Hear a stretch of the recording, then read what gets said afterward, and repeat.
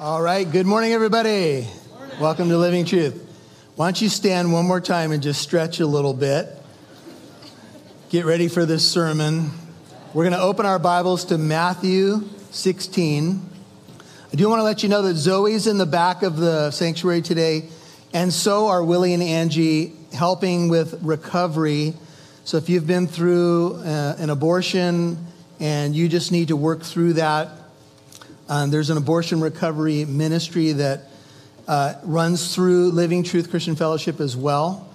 That's to bring healing to all of us, because a lot of us have been touched by this subject. A lot of us were ignorant to it, whatever the case may be. So I just want to encourage you to check out the table as we conclude the service today. We're going to be in Matthew 16. Since you're already standing, you know we normally stand for the reading of God's Word. On this rock, I will build my church. We're moving a few sections ahead in the Gospel of Matthew in honor of Sanctity of Life Sunday. The youth are in with us today for this special Sunday, but I do want to warn you parents that there's some mature content in this message. I'm going to do my best to keep it as PG-13 as I can, but I need to describe a little bit of what was going on at the location that we're going to look at so that you have a good understanding of it. So Matthew 16, starting in verse 13. Now, when Jesus came into the district of Caesarea Philippi, he was asking his disciples, "Who do people say the Son of Man is?" They said, "Some say John the Baptist, others Elijah, still others Jeremiah or one of the prophets." He said to them, "But who do you say that I am?" Simon Peter answered, "You are the Christ." That's the Greek form of "you are the Messiah, the Son of the living God." Jesus said to him, "Blessed are you, Simon Bar-Jonah, because flesh and blood did not reveal this to you, but my Father who is in heaven. And I also say to you that you are Peter, and upon this rock I will build my church, and the gates of Hades will not overpower it." You can have a seat. Thank you, Heavenly Father, for the revelation that you gave to Peter. The disciples were certainly learning who Jesus was, but they had still a ways to go to really fully understand that they were dealing with God the Son, the Messiah, the Holy One of Israel.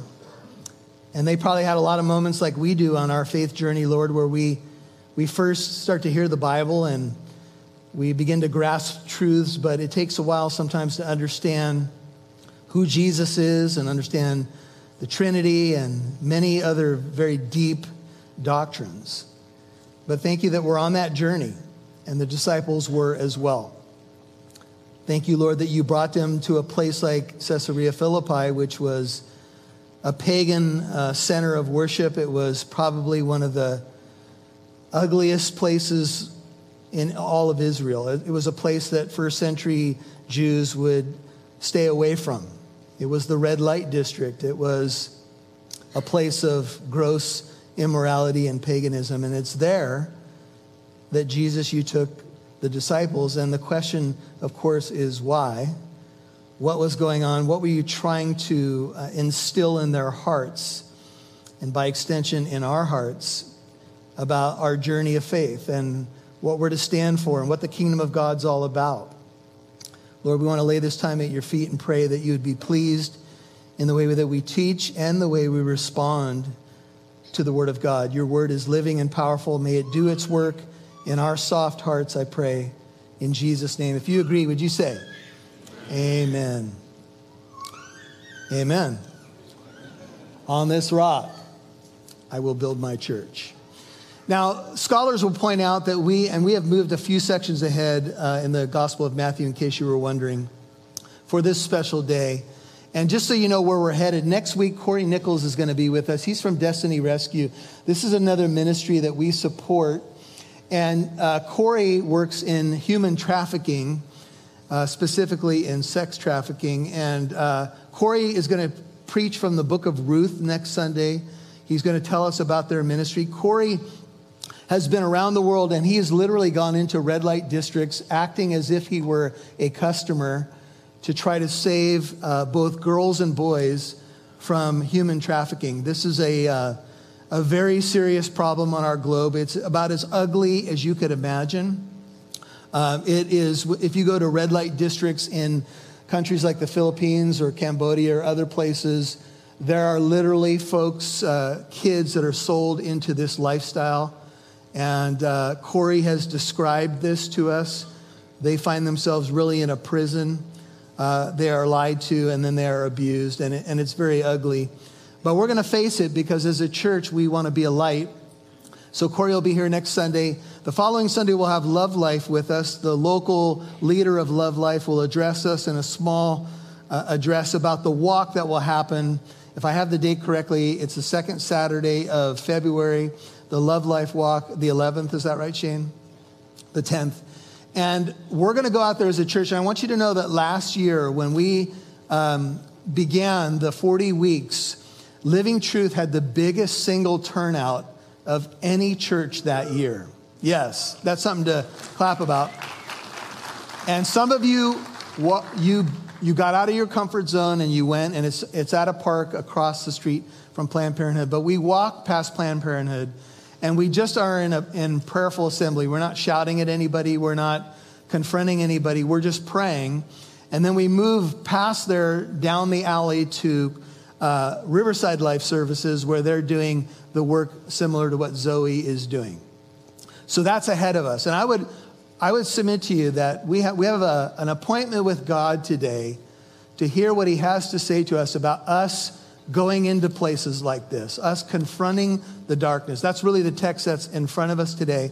You can look with me with the words now, Matthew, starting this particular section. Now, when Jesus came into the district of Caesarea Philippi, you could pronounce this Caesarea Philippi because it was named after the Caesar, the Roman emperor. So in this particular region, Caesarea Philippi, let's talk about the location. If you're taking notes, you might just write in your notes the location. The location is Caesarea Philippi. It's actually shown here in this.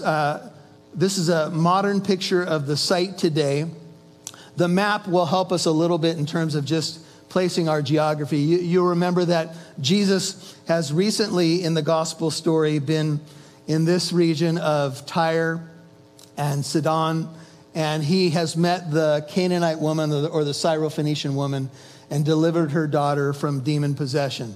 Scholars believe that Jesus then left Tyre, went to the area of Bethsaida, and then came up to this area right here where the tribe of Dan settled, and that's called Caesarea Philippi.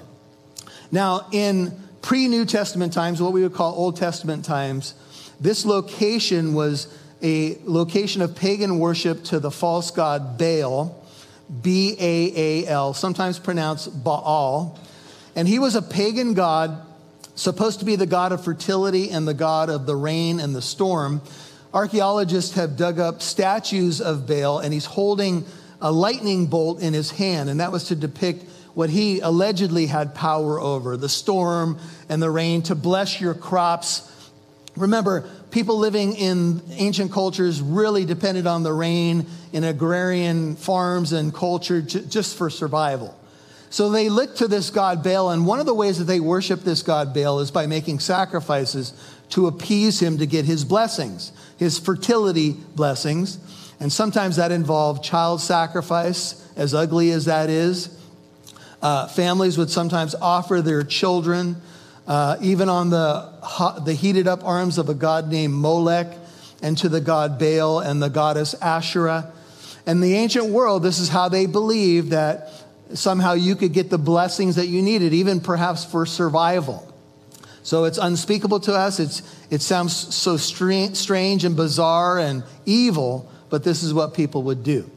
So in this area of the world, as we go to the next slide, you can see that it's a very fertile area. This is a modern photo of the area. And up above, and kind of in the middle left, you can see a big opening that looks like a cave. So the ancients, whenever they saw a fertile area with a lot of water, and these are the headwaters of the Jordan River, they flow down from what's called Mount Hermon, and they flow into the headwaters of the Jordan and then go south from there.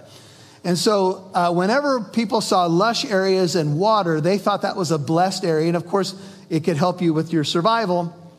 And at one point in history, up until the 1800s, the water actually flowed out of that bigger cave right there. I think the next photo may give us a different look at it.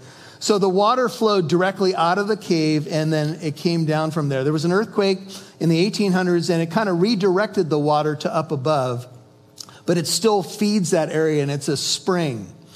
And so the ancients, as they came to this location was an area of worship, and they believed that that opening of the cave was the doorway into the underworld. They believed it was the gate to Hades. Now, in Greek thought, Hades was the place of departed spirits. In Hebrew, the Hebrew equivalent to Hades is a word called Sheol. It's S-H-E-O-L. And sometimes you'll see it in the Old Testament, and it can mean the grave, or it can mean the place of departed spirits. So people would go here in the Old Testament, they would worship Baal, they would throw sacrifices into the cave, into the water, and they would hope, they believed that Baal and some of the other gods went into this opening and went down into the water. This was ancient belief systems. And they hoped that they would reemerge in the spring to bring more rain and crops. They went there basically for the winter. To try to guarantee their return in the spring, to bless you, you would offer sacrifices. You would worship, I'll put that in quotes. And you would hope that Baal would return in the spring to bless your life.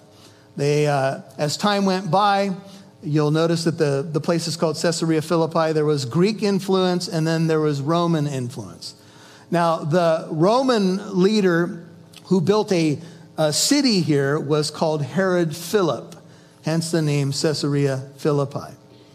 He built a city here, and he built a shrine to the emperor. We can go to one of the slides that will show us what the kind of the religious compound looked like. Let's move ahead in our photos if you can. There it is. And so in Jesus' time, this is what you would have. You would have kind of a syncretistic religious center.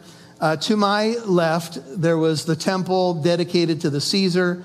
There were platforms for different types of worship, in quotes. There was a temple to the god Pan. As time went on, this moved from kind of Old Testament pagan worship to the Greek gods and the Roman gods. And the Greek god that began to dominate this area was a god named Pan, P-A-N.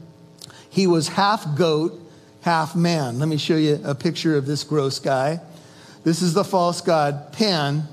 And he was worshipped as time went on. When Jesus took the 12 here, this was the god who was worshipped, and there was a temple here for him. Now, here's where we're going to get into a little bit of the detail that's gross, but you need to know what was going on. If you Google pictures of Pan, he lived in a constant state of sexual arousal. I had to have my wife crop these pictures to make it appropriate for a church setting.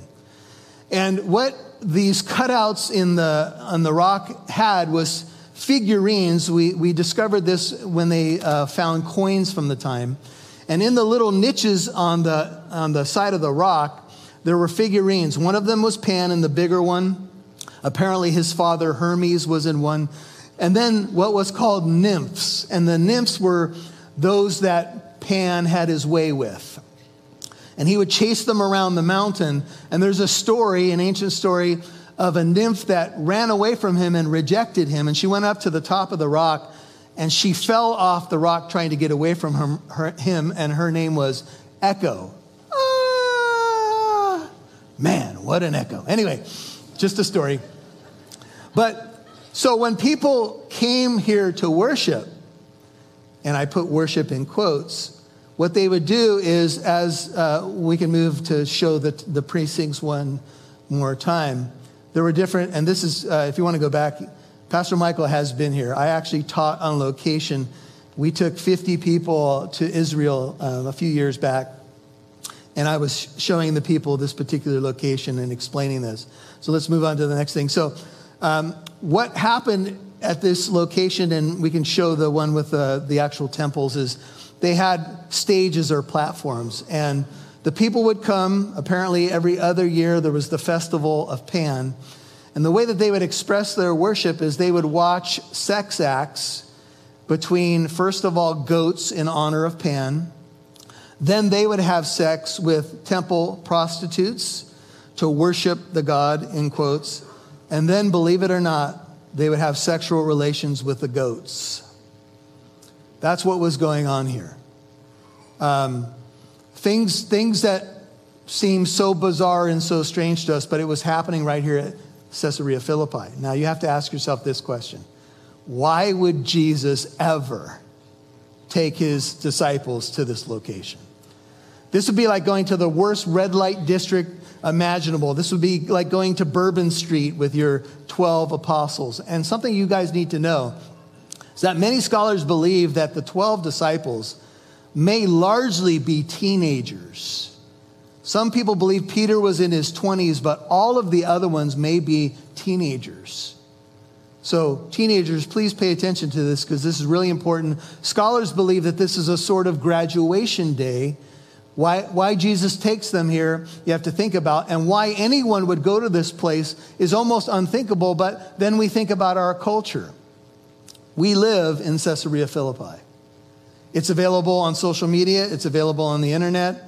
The gods of the ancients have come back to visit us in many different forms.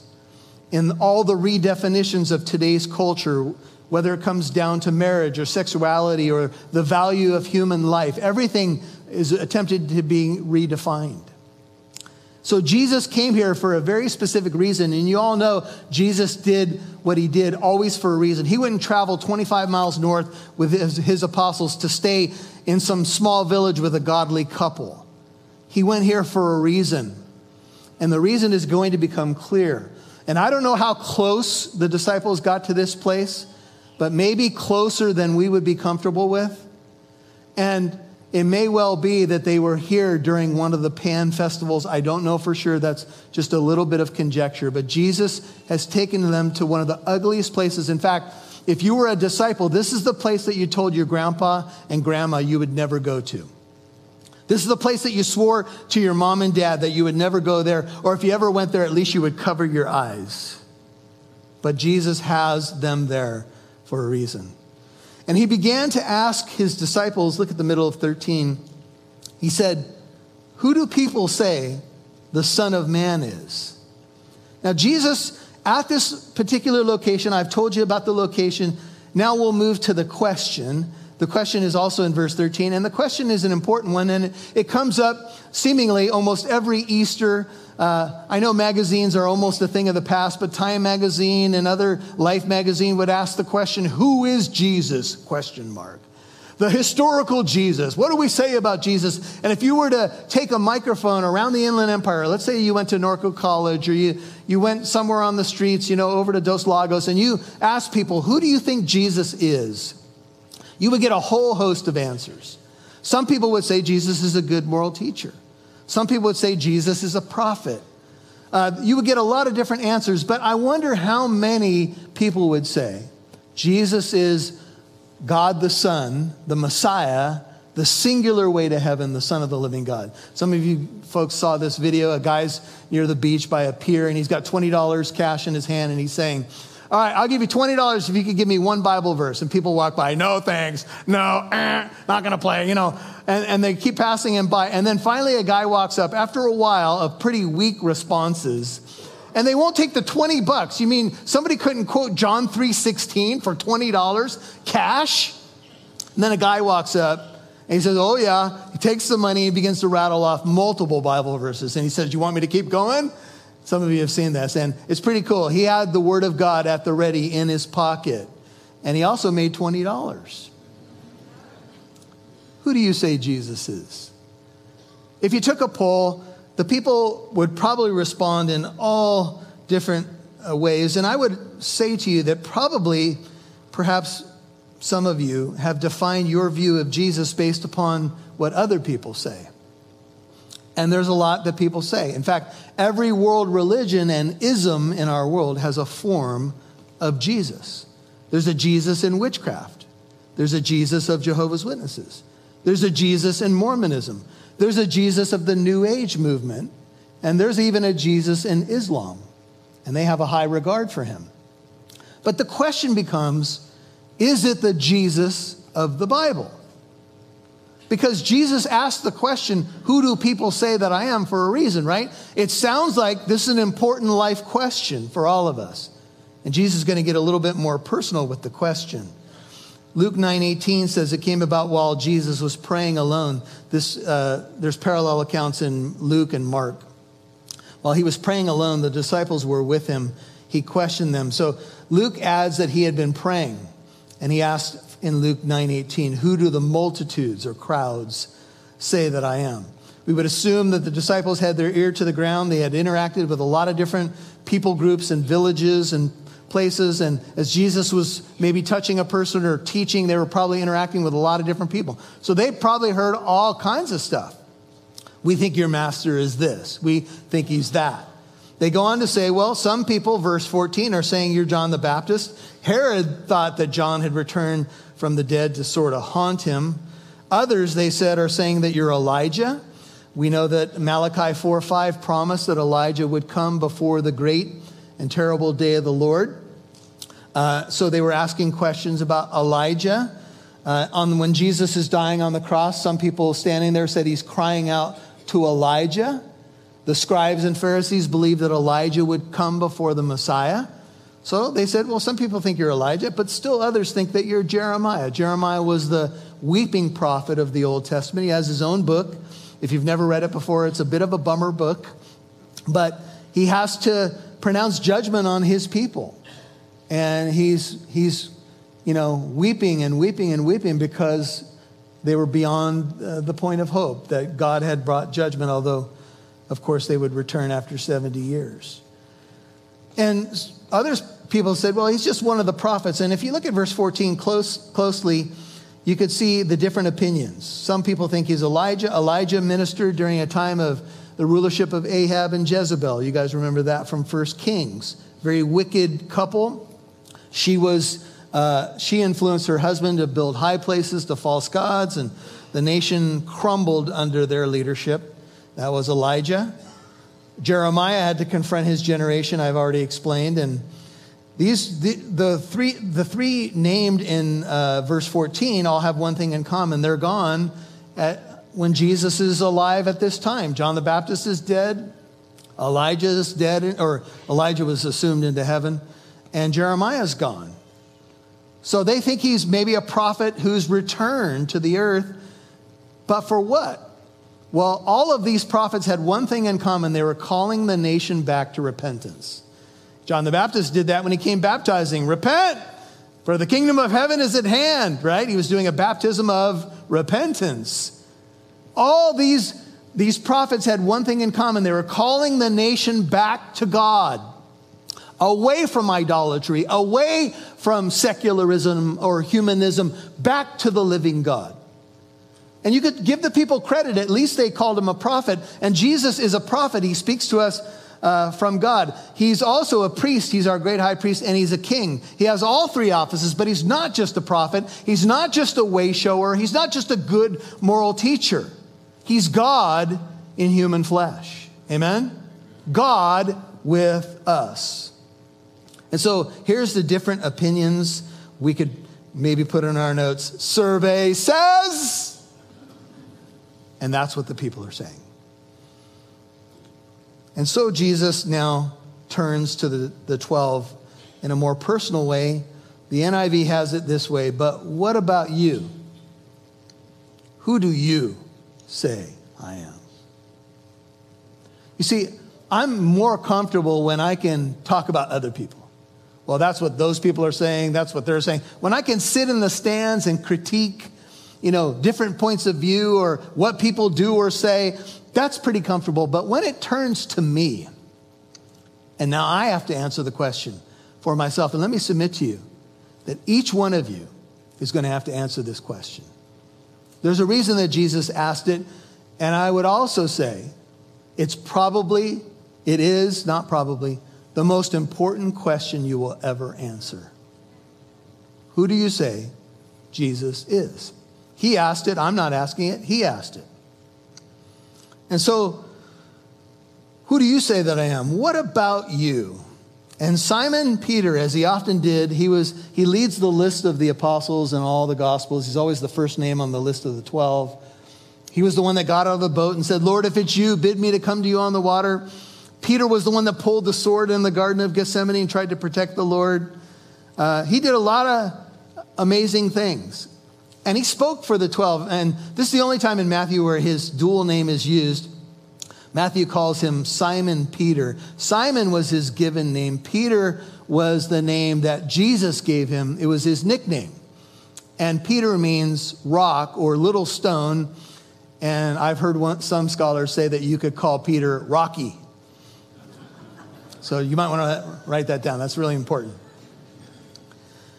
And so Simon spoke perhaps for the group, although he gets a personal commendation from Jesus. He said, you are, New Living, the Messiah. Christ is the Greek form of Messiah. It's Christos in Greek.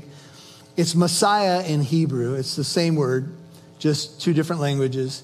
And it means literally the anointed one. You are the Messiah. He would probably say it in the Aramaic way, the Son of the living God. Emphasis on living. Here we're standing watching all these dead idols be worshiped by people, this statue to Pan, all these weird stories. You're the Son of the living God. You're alive. You give life. You're the Messiah. This is Peter's confession. We have the location, the question, and now Peter's declaration. Mark 8:29 has it this way. He continued questioning them. Who do you say that I am? And Peter answered, simply put, you are the Christ. You are the Messiah. Luke has it, Luke 9:20, you are the Christ, the Messiah of God. This is Peter's great confession, and he makes it in response to Jesus' important question, 17.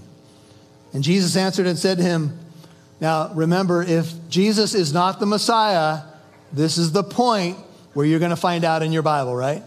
If Jesus is not the Son of the living God, if he's not God the Son, second person of the Holy Trinity, now you're going to find out.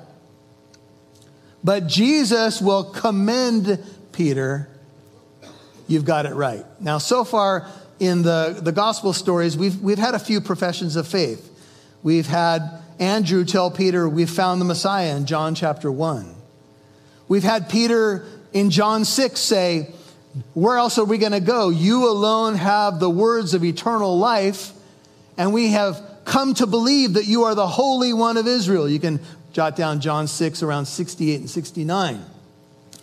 There's been professions, even in the boat in Matthew 14:33, after Jesus walks on the water and calms the storm. They worship him in the boat, Matthew 14:33, and they say, you are certainly God's Son. Their eyes are being opened to the identity of Jesus, but they're still learning. And obviously the question is important to their own progress. Jesus is going to move from the northern part of Israel, and now he's going to make the trek down to Jerusalem, and he's going to die for the sins of the world. This is the last leg of the journey. The Galilean ministry is wrapped up now. Jesus is going to go to Jerusalem and face off with the scribes and Pharisees and face off with the enemy as he deals with our sin and the issue of death. This is graduation day. This is where you need to know what you believe and why you believe it, because we're going to Jerusalem and I'm going to die and I'm going to resurrect, but I'm going back to heaven and you're going to take the baton and you're going to bring the gospel to places that you can't even imagine. Think about the lengths that the kingdom of God has gone to in the last 2,000 years. It's amazing. About a third of the known world professes faith in Jesus Christ. I would say that the kingdom of God has spread far and wide, wouldn't you? And sometimes it has gone to places so dark that churches have been built in spots where some of this unspeakable stuff I mentioned earlier was occurring, and it stopped and people were set free. And Jesus said to him, to Peter, notice, blessed are you, Simon Bar-Jonah. You are a blessed man, because flesh and blood, it wasn't your brother Andrew or someone else who revealed this to you. Flesh and blood, a human didn't reveal this to you, but my Father who's in heaven. In chapter 17, Jesus is going to go up on what many believe is Mount Hermon, right there, right above the location we're looking at. And he's going to be transfigured before Peter, James, and John. A voice from heaven will say, "This is my beloved Son. Listen to him." Peter's gotten a supernatural revelation. The Lord has commended him. "You're a blessed man, Peter. My Father just gave you a revelation of who I am." I want to speak a moment to those of you who grew up in the church. Sometimes we grow up in the church and we've heard a lot of the big Bible stories and we know some Bible verses and we went to vacation Bible schools and we went to youth conferences and retreats and all of that stuff. And we know facts about Jesus. We know the story, we know verses. But can I ask you a question? Have you had an encounter with the Jesus of the Bible so much so that you know you're born again and you know deep in your soul you have a personal relationship? You know him. You don't know just facts about him. You know him. You see, this is the difference between head knowledge and a transformation. Amen? Now, I'm not going to tell you that everybody's going to get a supernatural revelation like Peter did, an insight into the person of Christ. But I'll tell you what, there are times, and some of you have had these moments where you moved from knowledge about God to knowing God. Amen? And I would submit to you that that's where we all need to end up. We need to move from just, head knowledge of the living God to a relationship where the Holy Spirit is living inside of us and we are driven by the mandates of Christ, the kingdom, the power of the Holy Spirit. So Peter is a blessed man and he's gotten this revelation from heaven, and this is our last verse for this morning. We're going to spend some time right here. And I also say to you that you are Peter, and upon this rock I will build my church, and the gates of Hades shall not overpower it or prevail against it. Matthew 16:18 is the most controversial and debated Bible verse in 2,000 years of church history, second to none. And here's why. Because the debate centers around this question: upon this rock I will build my church. Who is this rock? Now there's a definite play on the name of Peter in Matthew 16:18. Here's how it works, and here's where a little of the original language will help. I say to you that you are Peter, that's Petros, Petros. That means a rock or a stone. Some say it means a little rock, and it's in the masculine. Obviously, Peter's a man, and it's in the masculine form. He says, and upon this rock, that's Petra in Greek, Petra. That means a large rock, or even like a fortress, or something like a rock city or a stronghold. You guys know, if you've been around the things of God for a while, that there's a city called Petra.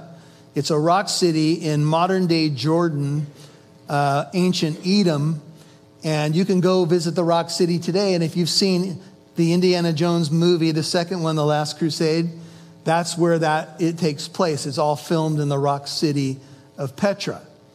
So two different words, Petros and Petra. Some scholars say we shouldn't make too much of it. Some say there's a significant difference. So let's start with the Roman Catholic Church. The Roman Catholic Church, for about the last 1,500 years plus, has said that this rock is Peter. Peter is the first in a succession of bishops of Rome.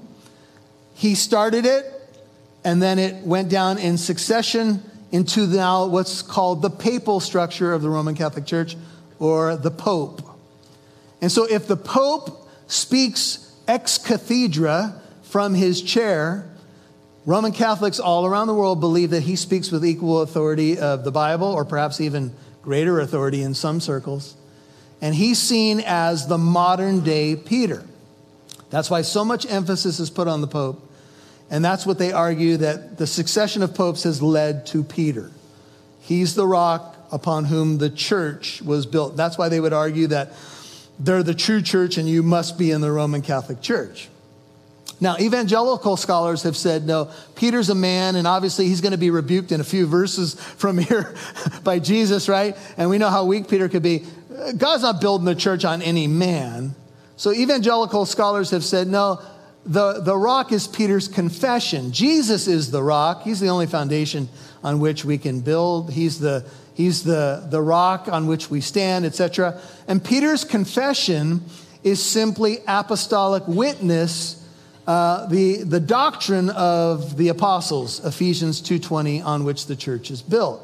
So it's Peter's profession and then the other teachings of the apostles that highlight this. Some modern evangelical scholars, no less than big names like R.T. France and D.A. Carson, have argued that Peter is the rock, but without the apostolic succession leading to popes. They say you could call Peter the rock in the sense of he's got the keys of the kingdom. That's verse 19. He's going to go into the Samaria, into the Gentile house of Cornelius and open the door of the gospel to these people groups. So he's the rock, but it doesn't necessitate a line leading to the modern day pope. Everybody with me? I know there's some technical stuff, but it doesn't necessitate a succession of other bishops of Rome. And so some modern evangelical scholars have landed there. And it is interesting to look at the language, because when you look at verse 18, you kind of wonder, why didn't Jesus just say to Peter, "You are Peter, and on you I will build my church"? There's plenty of examples of you just using you. Why does he say, "And on this rock I will build my church"? That's what's puzzled a lot of people. What is Jesus saying? Well, I want you to look behind me for a moment and consider where we are geographically. We're at a place where the rabbis called this the rock of the gods, small g. This is where pagan worship was practiced in multiple different ways we've already described. And the rabbis said that when the Messiah arrived, he would destroy the gates of Caesarea Philippi, this evil place. There's the Messiah standing there. This is the place. And what is there is a huge rock stronghold. And in fact, the little niches, and especially that cave there, were considered the gates to Hades. And here's another interesting layer. We're going to put it up on the screen. I'm sitting here on Wednesday night, and Sherman is teaching Judges 6, the famous story of Gideon. And the Lord tells Gideon to build an altar. This is Judges 6, 24 through 26. Take a look. Then Gideon built an altar there to the Lord and named it, "The Lord is Peace." To this day, it is still in Ophrah of the Abiezrites.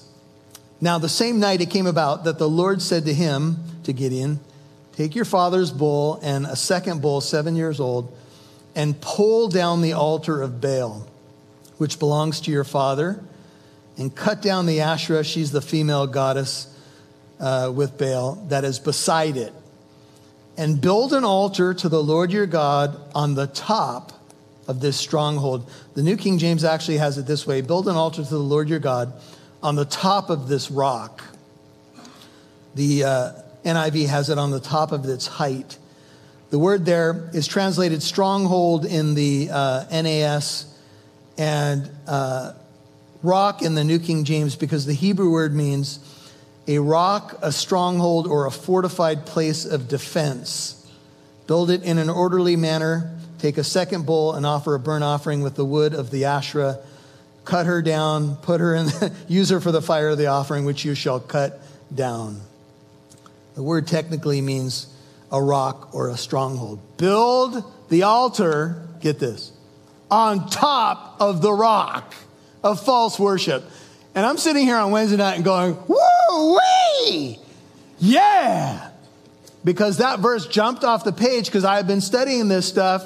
And to me, it's further validation that that's what Jesus is talking about.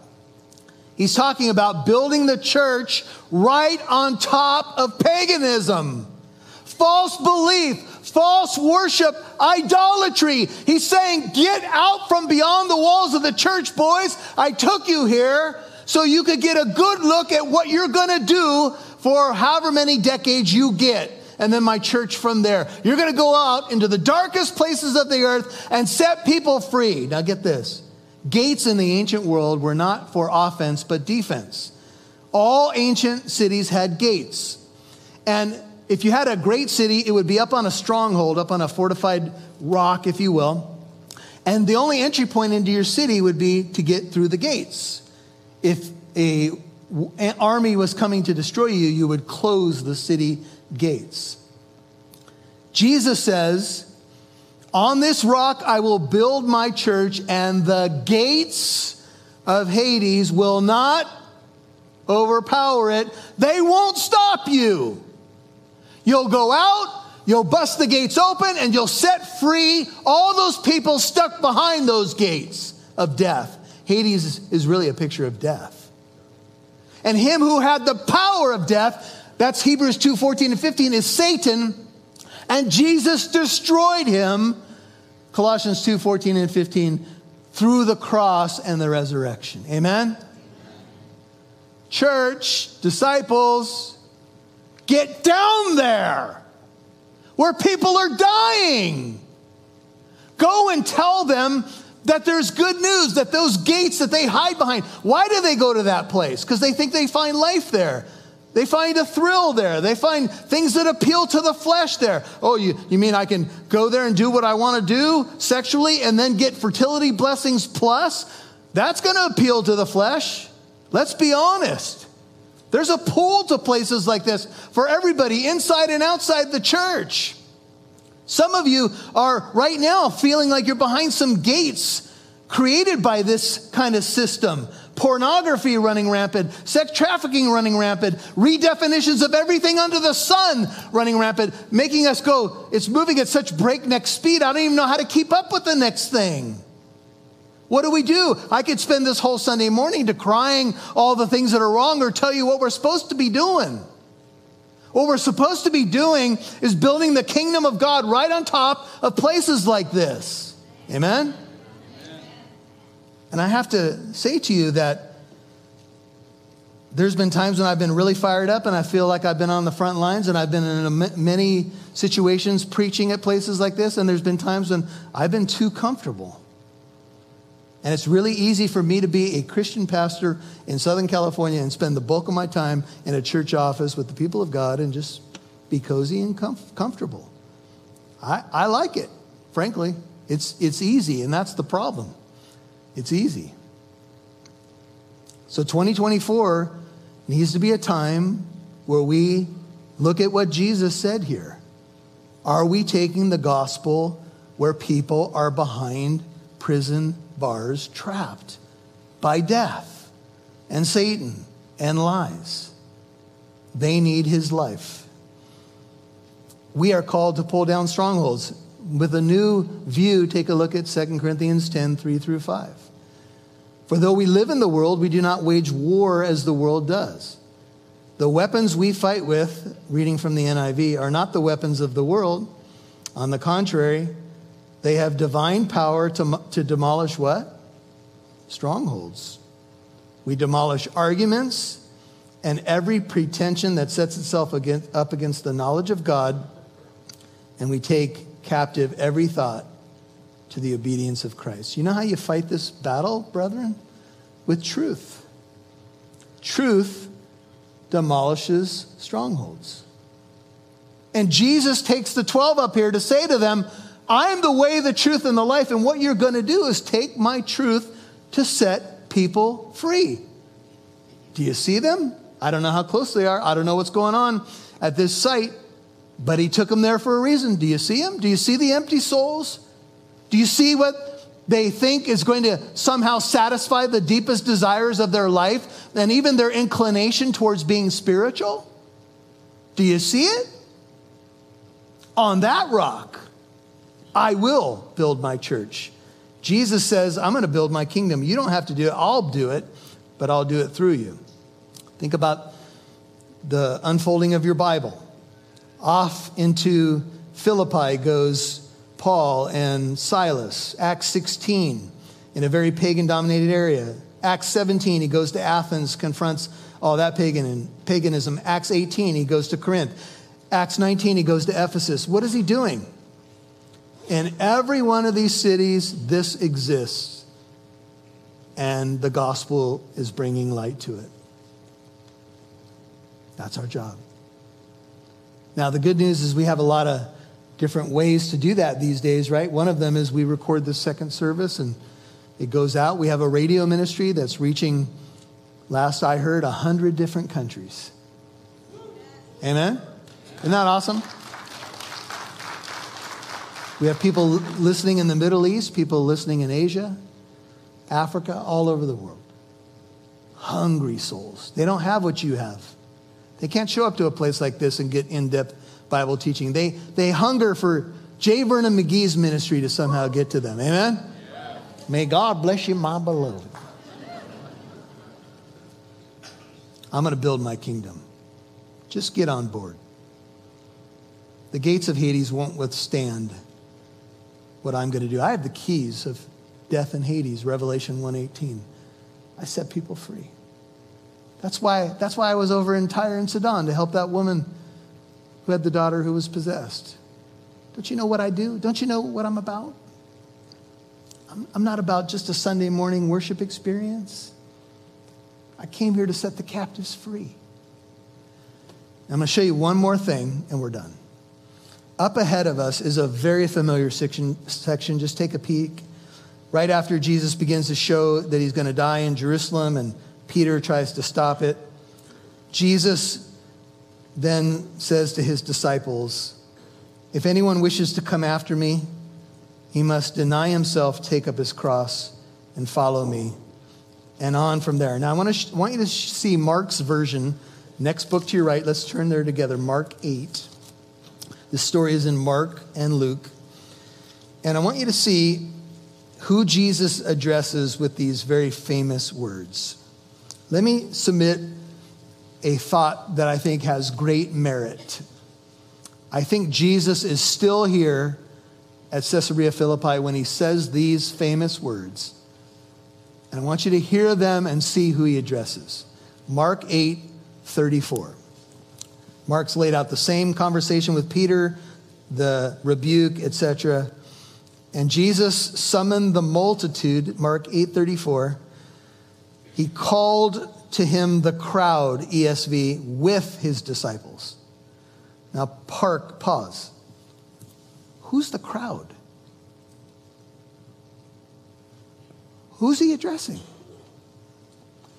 Is it possible that he began to yell down at the people right there at that worship center at Caesarea Philippi? I think there's a good argument to be made that he hasn't moved locations and that he's just now turned to the crowd. Maybe some people walked over.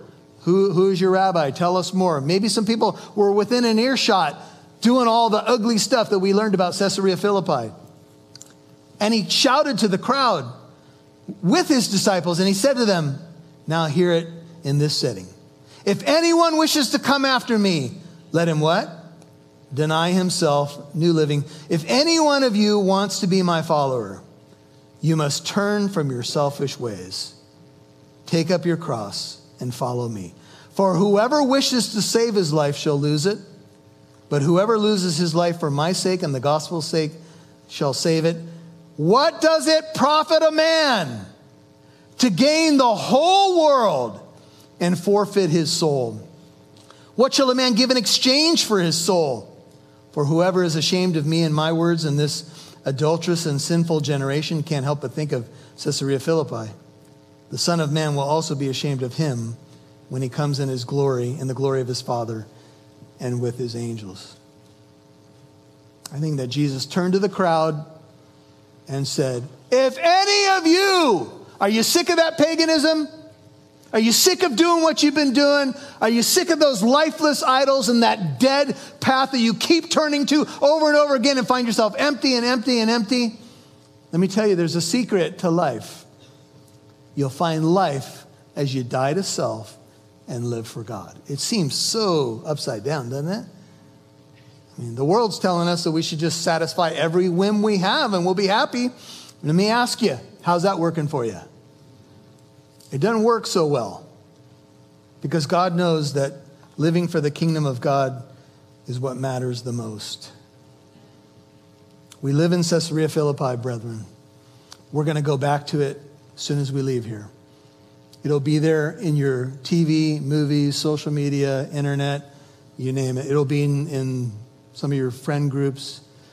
And the question will be, what are you going to do? Who do you say that he is? And with that, what does that mean for your everyday life? Maybe it means that you're going to have to take a stand in the office. Maybe it means that you're going to have to say, this is why I bow my head and pray when the sandwich comes and I'm with a group of unbelieving friends. Why do you do that? What are you doing? I'm thanking God for my meal. That's when the discussion starts about abortion in the office and you say, winsomely, not screaming at people, you know what? I believe that all life is sacred and precious and made in the image of God, and it's wrong to take a life. I'm not condemning anybody, but I'm telling you, this is the truth. This is where you start to make a difference in your everyday life and don't just check a box that you went to church on a Sunday. Amen? And I know so many of you have that passion. And sometimes that passion needs to be stirred again. Thank you, Lord, for this time in your word. This is an important message, I think, for this fellowship and for all of your people. It's an important message for my own heart. Oh, God, forgive me for the times when I've just kind of rested on my laurels. And I want to have a passion for souls. And people might say, well, you're a pastor, Pastor Michael. That's what you do. But it's more than that. It's a passion to reach people where they are. Oh, Lord, help us. Help us as a church to have just an incredibly fruitful year in 2024. Not for any person's glory, but for your glory. You've been moving in this church in a powerful way through many different people and ministries, and we pray that would be blessed fourfold or whatever you want to do, Lord. Lord, thank you for your patience with us as we try to get our bearings, sometimes doctrinally and other times just in the way that we live, trying to figure out social issues. And it's hard sometimes. It can be a tough battle.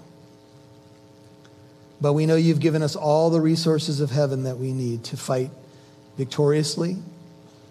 And I pray that would be the case for us this coming week, that whatever way you've spoken to us through this message, Lord, we would just simply lay down the flesh, deny ourselves, take up our cross, and follow our Master so that people can be touched around us, lives can be changed, and you'll be glorified. Would you keep your heart bowed just for a moment? If you find yourself in a situation where you're just not sure that you know Jesus, you're not sure that you could answer the question, he's the Messiah.